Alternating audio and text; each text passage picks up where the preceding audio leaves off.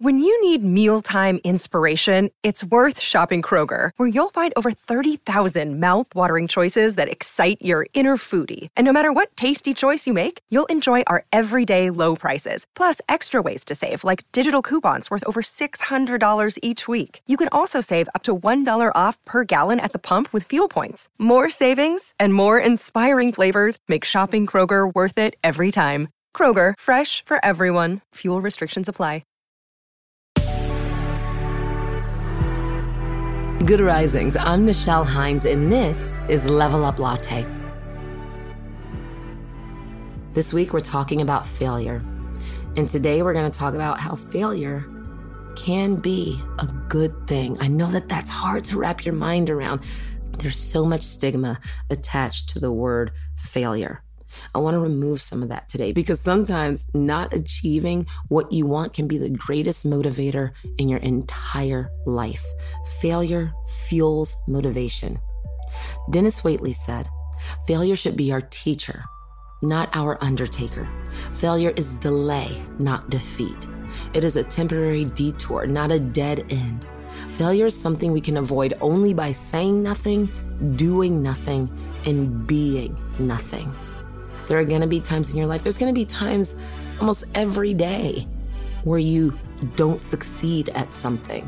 If you need to rephrase the word or change what you say, unsuccessful, or whatever that word is, to remove the stigma of the word failure, I want you to start to do it, because the sooner that you can free yourself from this understanding that if you fail, you are quote unquote no good or this or that or the other, the sooner you can free yourself from these expectations that mean that you are not achieving.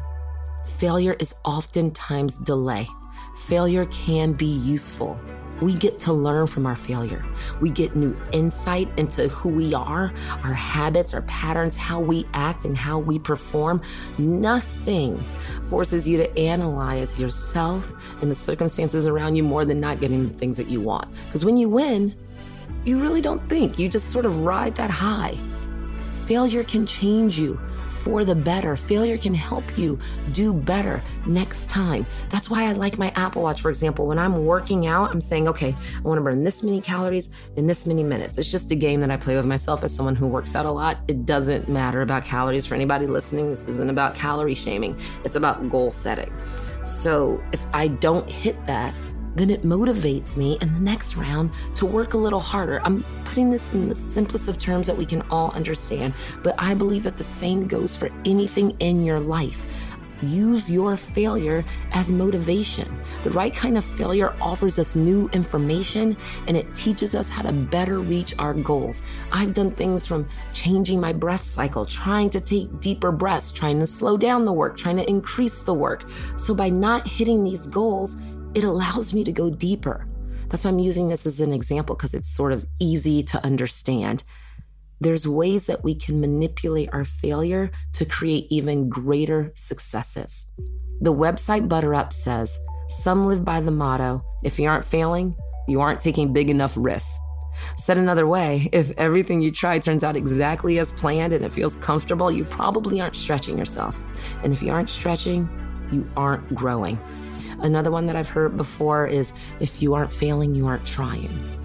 If everything came to us easy, where would we be in life? If every single thing that we wanted, we've all seen examples, and not to trash anyone's circumstances in life, of people who were born into great things doing absolutely nothing with their lives. Because when you come in with a W already, what is the motivator? Why are you pushing? Why are you succeeding? Why are you growing? This is true of every relationship in your life. We need a purpose. We are human beings. So that failure, that working towards the achievement, all of those things push us to be better.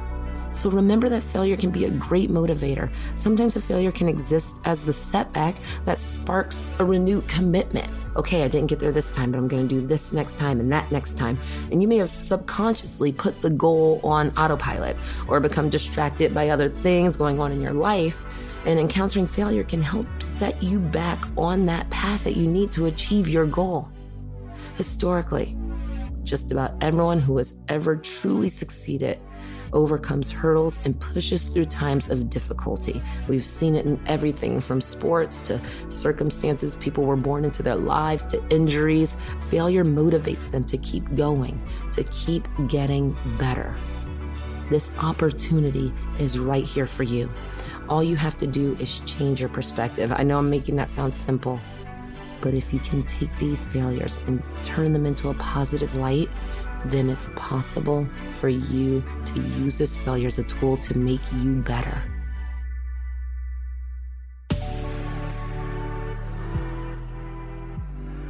I'm Nichelle, and you can find me at Nichelle. Thank you for listening to Good Risings. If you enjoy this podcast, please let us know by leaving a review. We love hearing from you. And remember, you are capable of great things.